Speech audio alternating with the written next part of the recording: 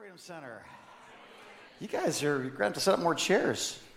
They're going on a diet or something. I mean, this place is full. This is good. Good to see you. Like they were saying, my name's Jim, and it's my privilege to serve you today as the teaching pastor, senior pastor of Freedom Center Church. If we haven't met after service today, I'd love to spend some time with you back in the guest room just to hang out, maybe hear a little bit about your story. One of the two questions we love to ask here a lot is, number one is, what did God save you from? And sometimes people say, I don't know what you're talking about. That starts a really good conversation. But if it doesn't go that direction, it goes the other direction, where we just get to hear about the mercy of God, right? The second question we like to ask is, what do you believe God saved you for? Because if the purposes of God were to save you and take you to heaven, then when he saved you, he would have taken you to heaven. So how many of you guys know that it isn't just about going to heaven, it's about bringing heaven to earth? And how does God do that? God does that by empowering us with other earthly power, with the Holy Spirit. So for the last 3 weeks, and now concluding the day, we've been talking about the book of Acts. I told you about a stirring in my heart where God, I believe, is calling me to do more than just be a wise leader, but to be a powerful son of the living God, someone who can operate in the miraculous at a level that I have not known. And I'm asking God for those things. And you'd be surprised. How many guys know that when you ask God for something, it doesn't always come the way you thought it would? Anybody ever prayed for patience and found out how you actually get patience?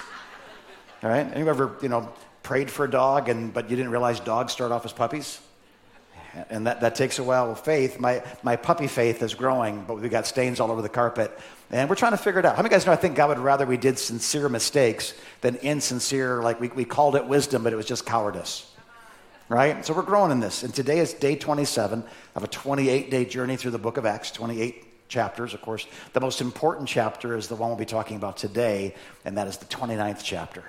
What is God doing today, and how can we be a part of that? So I hope that you'll continue to read through the book of Acts on the first of next month, the first of the next month, the first of the next month, reading through it and familiarizing yourself with what God can do when people are surrendered. So this may sound strange, but we're going to conclude our series on the book of Acts by going way back into the Old Testament to the book of 1 Kings. So open your Bibles to the book of 1 Kings. You say, what does the book of 1 Kings have to do with the book of Acts? It's not a prophetic book that would be fulfilled in the book of Acts, but there's a story that we're going to go through today that really helps us to grasp what I believe God wants to say to this congregation today. So understand this, guys. The book of Acts is not the history of how God and men built the early church. You say, well, but that's what's in it. That's what's in it, but that's not what the book of Acts is. The book of Acts is not like, this is the early church, and they had this form of government. I've heard people say that. They read the book of Acts, and they gloss over all the miracles, signs, and wonders and say, yes, but they had elders.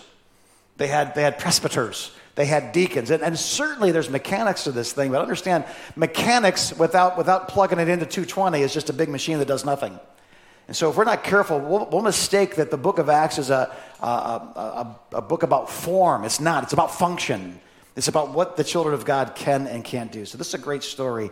And understand this. It's the story of what God can do when his people are full of his Spirit. What's the book of Acts? The book of Acts is taking ordinary people and exploding the power of heaven into their lives and through their lives so that heaven comes to earth. 1 Kings chapter 19. You guys ready? Here we go. The Lord said to Elijah, two characters in our story today, Elijah and Elisha.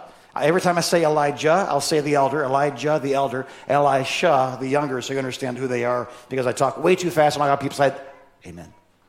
The Lord said to Elijah, go back the way you came and go to the desert of Damascus. When you get there, anoint Hazael, king of Aram.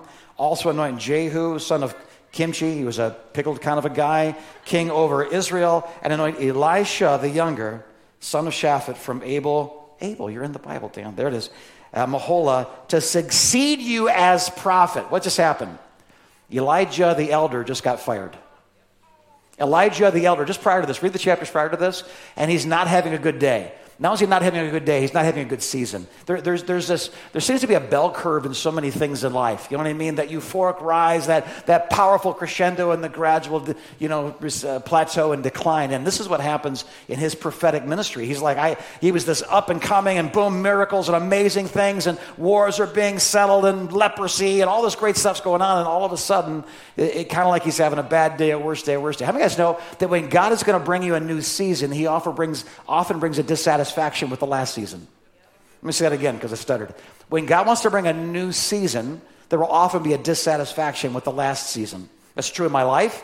That's true in marriages. That's true in families. That's true in congregations. That's true in the moving of the Spirit globally. When God wants to do something new, something amazing can happen, but as it goes down and becomes, I don't know, sometimes organized, agonized, polluted, diluted, all of a sudden God brings another movement. How many guys know God will never be without testimony in any generation?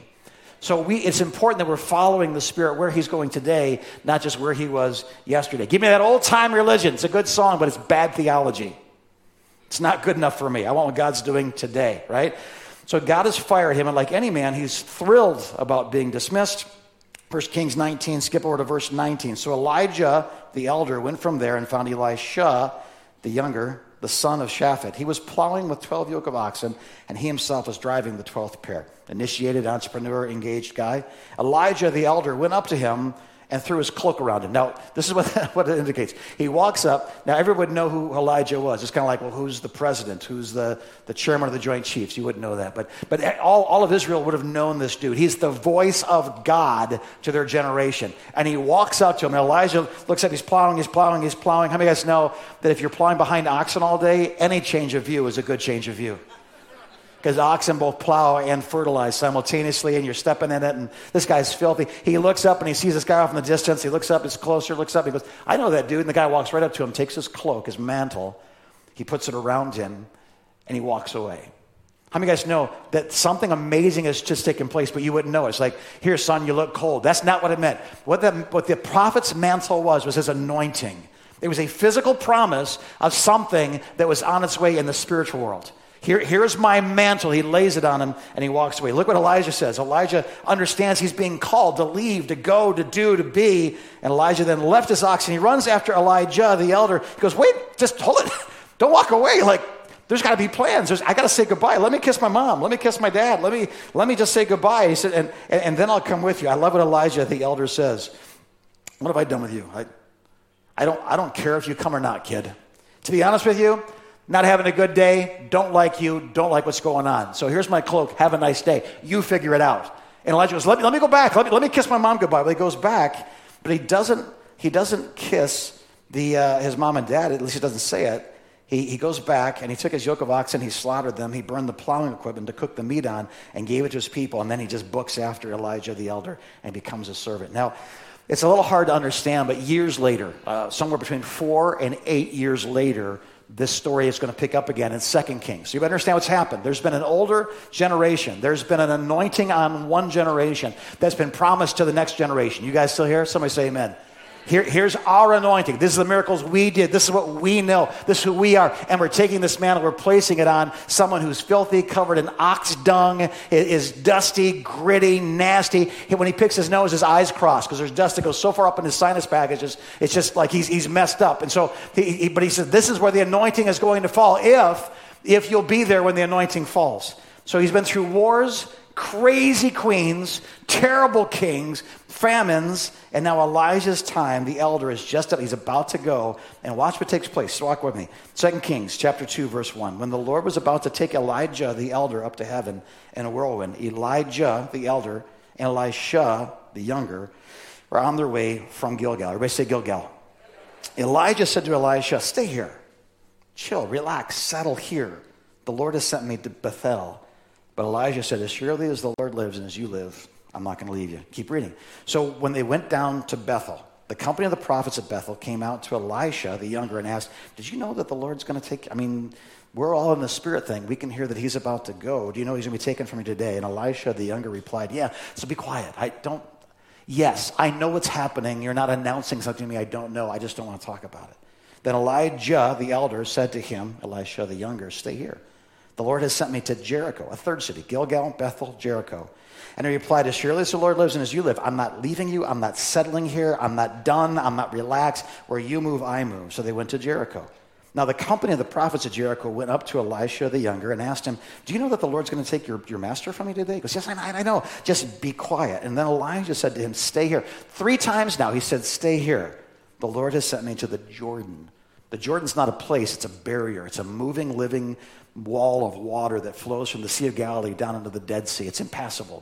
There's no bridges across it. Once he gets to it and gets across it, he's stuck now on the east side of the Jordan River, also known as the wilderness, or the home of the Amorites, the home of the Philistines, the Stinkerites, all the bad guys, right? And as surely as the Lord lives, Elijah says, and as you live, I will not leave you.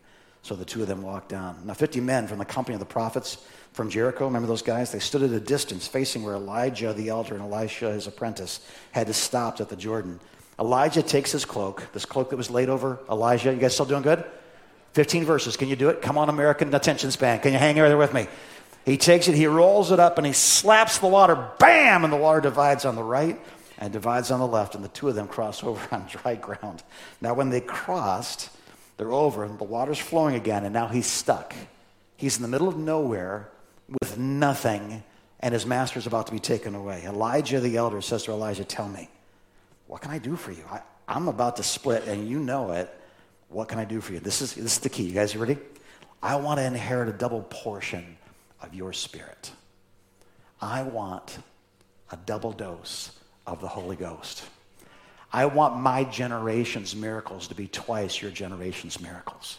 I want what God did in your world not to be a ceiling, but to be a floor on which I can stand to bring this nation into awe at the presence of God. I want the Holy Spirit of God to flow through me and to flow through this land and to flow through these people and those prophets on the other side of the river. I want a double dose of the Holy Ghost. And Elijah goes, well, you ain't asked for something easy, kid.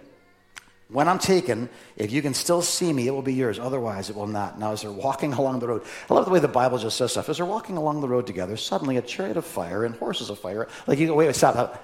So this is what happens. They're walking down, let's say from, I don't know, I'll make it the guitar. They're walking along, they're hanging out, they're talking. All of a sudden, there's a noise that comes from behind them. They look, and they step apart, and now a chariot and horse of fire separate them. As it goes by, there's this whirlwind that's created by this, and it grabs Elijah the elder, and it takes him up to heaven. You say, well, the Bible just said that? Yeah. Is that possible? Yeah. How does that apply to my life? I have no idea, but ain't it cool? Right? Separated the two of them. Elijah went up to heaven in a whirlwind. Elisha the younger saw this and cried out, my father, the chariots and horsemen of Israel. It'd be better for Israel to lose its artillery, its tanks, its jets, its battleships, its aircraft carriers that'll lose you. Come back.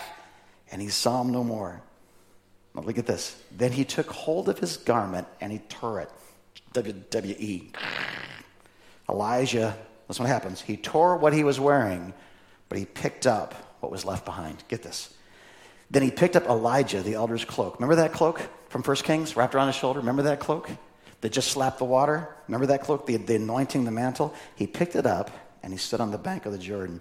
He took the cloak that had fallen from Elijah and struck the water, same cloak, and he strikes it, and he asked the question, bam, where now is the Lord, the God of Elijah? And when he struck the water, it was divided to the right and to the left, and he crossed over. Now the company of the prophets from Jericho who were watching said the spirit of Elijah is resting on Elisha.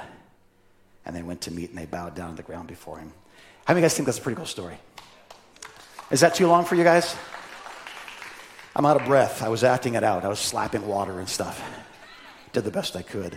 But understand this. There's 3 stops. And please, if you've ever heard a sermon I've said, hear this one. There's 3 times the elder tries to get the younger to stop. There's 3 times, and it's, I would say 3 tests. I would say 3 temptations. I would say 3 compromises that were made. If you want to stop here, you can stop here. There's nothing wrong with stopping here. But I'm going on. And those 3 places, it starts with Gilgal, the place of beginnings. If you understand Old Testament history, Gilgal was that place where when Joshua first crossed, again, the Jordan River parts because there's no bridge. It's an impossibility. It's a barrier. Their enemies know it, but they walk across on dry ground. Well, as they came across on dry ground, Joshua gave these instructions. Each man, one man from each tribe, I want you to pick up the biggest rock you can carry. Just grab it out of the middle of the Jordan River, that which could never be accessed because of the flow of water, that which has never been exposed since that river, through time immemorial, since the flood, dissipated on the earth. It's been stuck down there. Pick that up and carry it out, and we're going to build an altar. So they built an altar with 12 stones, one for each of the 12 tribes. And did you know that for the rest of Israel's history, if they were involved in some fight, some battle, some enemy that they couldn't overcome, do you know the altar they went to inquire to the Lord? They went to Gilgal. Why? Because that was the place of beginnings. They would stand at that altar and they say, my daddy's daddy grabbed that rock out of that river when God gave us this land. God, how will we defeat the Amalekites? How will we defeat the Amorites? How will we defeat the Stinkerites, the Philistines? What gave them the courage? They went back to that altar. How many of you guys know that altars are the place you get to go back to where God reminds you of what he has done and what he will do again? And that was Gilgal. They renewed the covenant of circumcision there. And that's all I have to say about that. And it's this place of salvation. And I want you to know something, guys. Hear me. There are so many people, and if this is you, hear my heart. I'm not saying you're not saved. I'm not saying you're not saved enough. I'm not saying you're half saved. I'm not saying God's grace is insufficient. But I want you to know something. There's more in Jesus than just the forgiveness of sins. I raised my hand. I said the prayer. I recited the spell. I fled from hell. Like, that's it? No. If you are right with God, what did God save you from? I want to hear about it, but what did God save you for? And if you stop at Gilgal, an unfortified city, it was uncivilized. It was a beginning place. It wasn't the Lexus. It was the Volkswagen Beetle. Sorry if you drive either one of those cars. It's an incomplete thing. Are you in the promised land? Yes. You're in the promised land by about 10 feet. But there's so much more in this promised land than a pile of rocks. And so he says to him, Elijah, why don't you stay here? And Elijah goes, as surely as the Lord lives, old man. I didn't fight armies. I didn't resist evil queens. I didn't put up with crazy kings. I didn't put up with famines.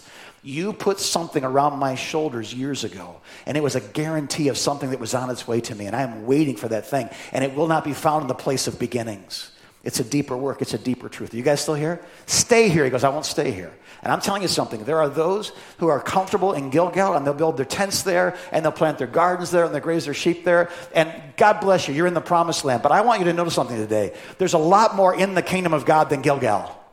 There's a lot more in the kingdom of God than his salvation for your life. And he says, stay here. He says, I won't do it. And he says, then we're going to go to Bethel. Bethel is Bethel, Elohim being one of the common names for God in the Old Testament. El is the shorter version of Elohim. Bethel, the house of God. This is where Jacob had a vision of angels going up and down a ladder, ascending and descending. He goes, oh my gosh, I'm standing at like the house. This is the front door to heaven. I'm in big trouble. He has this vision, right? And a lot of cool things happen. Bethel had a wall. It had a well. It was a civilized place. There was commerce. It was on a more traveled way. It was farther north into Judea. It wasn't so far south by the Dead Sea. It had green pastures and green fields. It was a much nicer place. It was the house of God. Let me say again, just so we're not confusing the parable. I raised my hand. I said the prayer. I'm not going to hell. And I went right back to, watching Michigan defeat Ohio State. Like whatever, right? But there are others who'll say, well, I'm not satisfied with that. I'd actually like to get a spiritual family. I want to become a part of the house of God. Can I tell you something? And please hear my heart. I am so glad that you're here today. I am so glad that many of you have made a commitment to Christ. I'm so glad that your name is written in the Lamb's Book of Life. I can hardly stand it. But I am telling you, if you come to church, God bless you. But I don't think the church is a place to come to. I think it's a place to believe. I think it's a place to understand what you're supposed to be doing, what God saved you from. Let's celebrate it together in song. But what did God save you for? And I'm telling you, there is so much more than going to church. There's so much more than that I go once a month. And I enjoy it. Every time I go, I feel so encouraged. I'm down this week. I'm going to go to the house of God. I'm having a good week, and I want to share with somebody. I'm going to go to the house of God once a month, twice a month. And this isn't like to get you to come to church more often. Do you get that? But can you see it? You can get settled in. I raise my hand. I'm going to heaven. I'm a part of a Bible-believing church. Isn't that good? Stay here. And Elijah goes, nope, old man. What I'm after will not be found in the place of beginnings, and it won't be found in the safety of community. What I'm looking for is deeper. It's longer. It's harder. I'm going to die for this. I'm going to live for this. I will not stay. As surely as the Lord lives and as you live, I vow I will not be stuck being a church attender when God has so much more for me. Okay, let's go to Jericho then.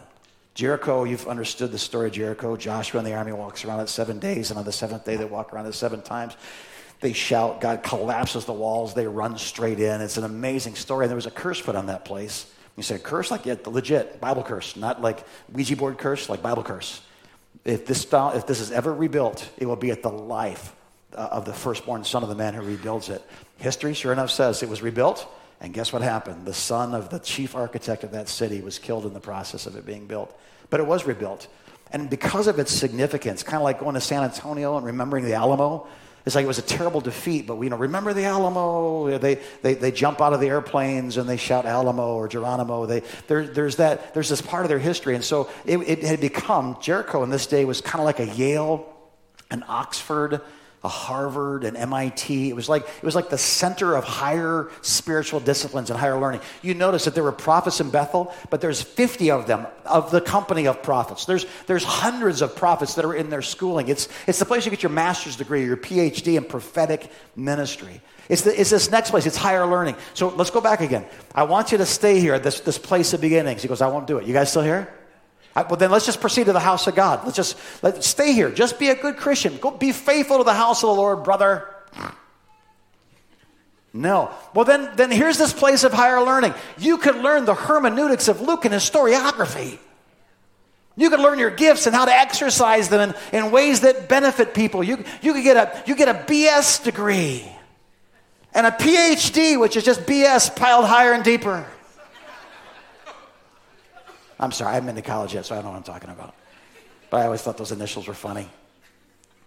Just more BS. And he says, as surely as the Lord lives, hear me, and as you live, I won't do it. Worship team, join me if you would. I won't do it. What's going on here?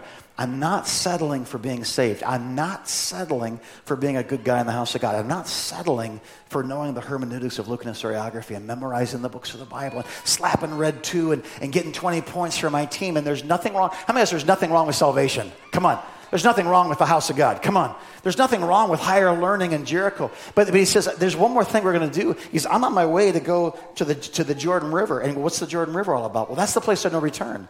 Once you're on the other side of this, you are cut off from everything and everyone. You will be in a unique and lonely place where God has purposed the death of everything that doesn't belong to him. What happened in the wilderness? It wasn't a picnic, man. God dropped manna, but an entire generation died in the wilderness because it was not a nice place. Those who were under the age of, 20 years old, I think it was, they rose up in the faith. They didn't have the slavery tendencies. They were allowed to take the promised land. But I want you to hear me. Once they're on the east side of the Jordan River, they're in no man's land. And they're in enemy territory. To get back to where there's friendly stuff, you have to go down south around the Dead Sea, which there's no fresh water. It's incredibly hot, difficult terrain. And there's not even places to walk. It's not like there's a road. Nobody wants to be there. Or you go up north all the way through enemy territory, the Decapolis, all those areas that are filled with foreign gods, foreign people, and you'll be a lonely person, a single person on the wrong side of the tracks, the wrong side of that, walking around. My son Joshua went to the Ohio State game yesterday. It was his birthday gift. Today is Joshua's birthday. Happy birthday, Joshua, wherever you are. And I said, hey, you're going to be walking by yourself, regardless of whether Ohio State wins or loses. You're going to be by yourself. I said, be careful. And, you're up here, that's why, yeah. So I said, have you thought about an exit plan? Are you carrying your keys, so you can punch somebody and hit them in the throat and knock them out? You have mace on you. Are you ready? Mace and blue, whatever you got to do, buddy. You know what I mean? And he said, I'm all set, Dad. He said, I've got a gray and red sweatshirt on and a blue and gold t-shirt underneath. So if they jump me because they're Michigan, I'll say, hey, I'm one of you. And if they don't, it's go Ohio State. I'm ready either way, right? And in this situation, Elisha would be on the wrong, he'd be in Columbus, Ohio, painted blue and gold. And he's a target. And so he finally asks him this question. What do you want? Freedom Son, hear me. I am so glad you've made your commitments to Christ. I really am. I am so overwhelmed with the blessing of the knowledge that many of you have committed to Christ right here. Dave Carlton, a good friend of mine, we were standing in these altars when this place was under construction. And I was mad because people didn't show up for a church work day. And he had a big smile on his face. And I just wanted to hit him. You ever been down and people won't join your pity party? They want to lift you up and you just want to smack them for it? Isn't this a beautiful day? Shut up. What are you smiling at, Dave? He said, I'm smiling because right where we're cleaning right now, hundreds, if not thousands, if not millions of lives will be changed because this is where they're going to give their life to Jesus. I'm so glad you've made it to Gilgal. I'm so glad you've made it to Gilgal and your hearts are circumcised and there's an altar of that experience in your life. I'm so glad that you're at Bethel. You're in the house of God today. No one forced you to be here. We have no guilt culture by which if you're not here more than 2 times a month, then you're a 2-star Christian when you could be a 4-star Christian. That doesn't exist here. Many of you are in like Pastor Carl's Bible studies. They use big words. And they study the word and they get into it. And man, I'm so glad.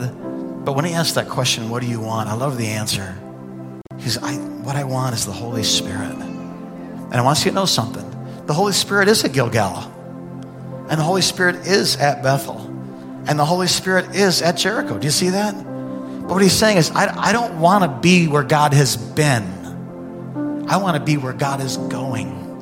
And the only way to get from where I am in these experiences, in these places, in these traditions, the only way to get from here to there is to be on the wave of what God is doing next. He takes that mantle. His mentor is gone. That thing that was laid over his shoulders years ago is laid upon him, and now it's fallen from heaven. He picks it up, he walks back, and he doesn't know what he has or doesn't have. There's no warm fuzzies. There's no bright light shining. There's no voice from heaven. There's no angelic choir. It's just him in a robe that he's seen for the last 4 to 8 years. He takes it and he slaps the water and he says, where now? I don't know. I hope, I think, I believe. But where now is the God of Elijah? But I have one last question for you, and this is the question I want you to hear. I've said all of this to say this. I know where the God of Elijah is. How about you? What I want to know is where are the Elishas of God? People would say, I'm not happy. I'm not settled. I'm not satisfied. I'm not angry. I'm not upset. I'm not accusatory. I just church. If that church, the church, and you should give an altar call at the church. And in the Greek, the original language says this, but the Passion Translation says that. Shut your pie hole. If you don't have the Holy Ghost, shut your pie hole. If you can't demonstrate heaven on earth, I don't care about your arguments about what Bethel should look like and what Gilgal should be and what Jericho should be talking about. My quest today is to get you to see there's so much more of God that is represented in these towns. And over and over and over again, an older generation said, just stay here. This is where our stories are. But I'm telling you, I don't know if you feel it with me, but I feel it. There's a shift in the spirit. God's about to do a new thing. And he won't do a new thing because we try to repeat old patterns where he was. He'll do a new thing because we are where he is. Would you stand to your feet and nobody leave? Come on. We got plenty of time. I asked the worship team to kind of abbreviate the early part, so I have this time. In a moment, we're going to open the altars for anybody that would just say, I'd rather be at an altar doing this than in my seat doing this. And maybe like, what are you even talking about? Who is the Holy Spirit? This is all I know. This is what I know. God has presented himself in 3 ways. God the Father, we would call like God. God the Son, Jesus, and God the Holy Spirit. Well, how is the Holy Spirit different? The Holy Spirit is the person of the Trinity who comes inside of us and empowers us to do the things we can't do. By a show of hands, anybody ever known something that there's no really way of really knowing, but you had a concern for somebody, you called them, they said, it's funny you called today. Or you just felt something. I just happened the other day. I actually said it out loud to my wife. I feel like this is about to happen, and I want to say it verbally because I want this to be an encouragement of a testimony because I feel like the Lord just spoke to me. The next day, guess what happened? Somebody said, boom. And that which was impossible to know was known the day before. How many of you guys ever had that experience? Let me see your hand. Okay, that's God the Father, God the Son, God the Holy Spirit. God the Father is God the Father. God the Son has died in your place to forgive your sins so that God the Holy Spirit now can come and move inside of a cleansed temple. You. And though those gifts, that love, that sacrifice, that ability to do what you can't do, to know what you can't know, to say what you can't say. Anybody ever asked you a hard question and you're like, I don't know the answer, but you started talking and words started coming out? Anybody ever had that one before? Anybody ever been answering somebody's deep question and as you're talking, you're like, I have no idea where this is going, but my mouth is moving? Anybody ever had that one? Happens to me all the time. Sometimes in front of you. What am I saying? That's the Holy Spirit. So, I have no experience with the Holy Spirit. Yes, you do. What I'm asking you to do is this. If you're cool at Gilgal, then wonderful. If you're cool at Bethel, I'm not going to try to break you loose from that. It's a good place. If you're cool with the Bible studies and the interactive and the hermeneutics, the historiography, that's wonderful. Really, it is. It's wonderful. but wonderful is not necessarily full of wonder. In the wilderness, on that side of the Jordan River, God has something for people that will go to those places that are desperate for more. And we are a good church, and it's easy in good worship to kind of not necessarily be a good worshiper because the music's so good. I can just hum along. It'll be good next week too. You know what I mean? The preaching of the word, the fellowship. We got a good Gilgal going here, guys. We got a great Bethel happening. Are you with me? I mean, we got Jericho. If you want the keys, I'll give you the keys to the executive room of Jericho. You'll be there this afternoon studying something. But what I feel the Holy Spirit saying through this whole book of Acts and in my life is this. There's another place for those who won't settle for the other places. It's not a place of being angry about the other places. It's not a place of saying, well, back in my day, or where's all the miracles? Stop. That other place is a place where God is pouring out things that just show up and blow up without criticism, without division. So I want you to do this all over. Close your eyes right now. If there's anything in this world, in this life that stands between your heart and his heart, I want you right now to get rid of it. Father, we break off all connection to those things. Porn, anger, unforgiveness, bitterness, fear, chronic anxiety, depression. We break. Those chains are no longer our chains. Those things we may have given ourselves to that have become spiritual forces in our lives, we plead the blood of Jesus over every single one. Break every chain in the name of Jesus off of our lives. Forgive us of the smallest of sins and the greatest of infidelities, God. Forgive us, wash us, cleanse us. How many of you guys know that what God has done for you is far more powerful than what you've done? If that's true, say amen. You know that what God has done for you through Jesus, that sacrifice, that payment for something we owed, he paid for us, is more powerful than what we've done. To say otherwise is to say your actions are greater than God's actions. I've never met a man that arrogant. I've never met a woman that self-centered that you would say, I am greater than God himself. What he has done is all sufficient for every sin we have ever committed. Do you believe that? Say amen. Welcome to Gilgal. He wants us to be in fellowship. He wants us to be together. Welcome to Bethel. You agree with that? Say amen. He wants us to study his word, to apply it, to study, to show ourselves approved workmen who don't need to be ashamed, who can correctly handle the word of truth. You see that? Say amen. So what's left? Why is there a hunger and a thirst in areas of your life when you have townhouses in all three places? What do you want? Stop. What do you want? Here we are. What do you want? And Elisha the younger looks at his predecessor. He says, I want a double dose. I want a double dose of the Holy Ghost. It's not a place. It's not a place. You are the place. It's not a Gilgal. It's not a Bethel. It's not a Jericho. It's not a Jordan. It's you. You are the place that the Spirit of God wants to baptize today. What do you mean by baptized? Last week we baptized people. They went in dry. They came out wet. That makes sense? Every fiber, every square inch, everything we could see was soaked in the medium in which we baptized them. What's it mean to be baptized in the Holy Spirit? Every fiber, every square inch, inside and outside, empowered, touched, blessed, freed, loved, healed by God himself, the Holy Spirit. By God himself, the Holy Spirit.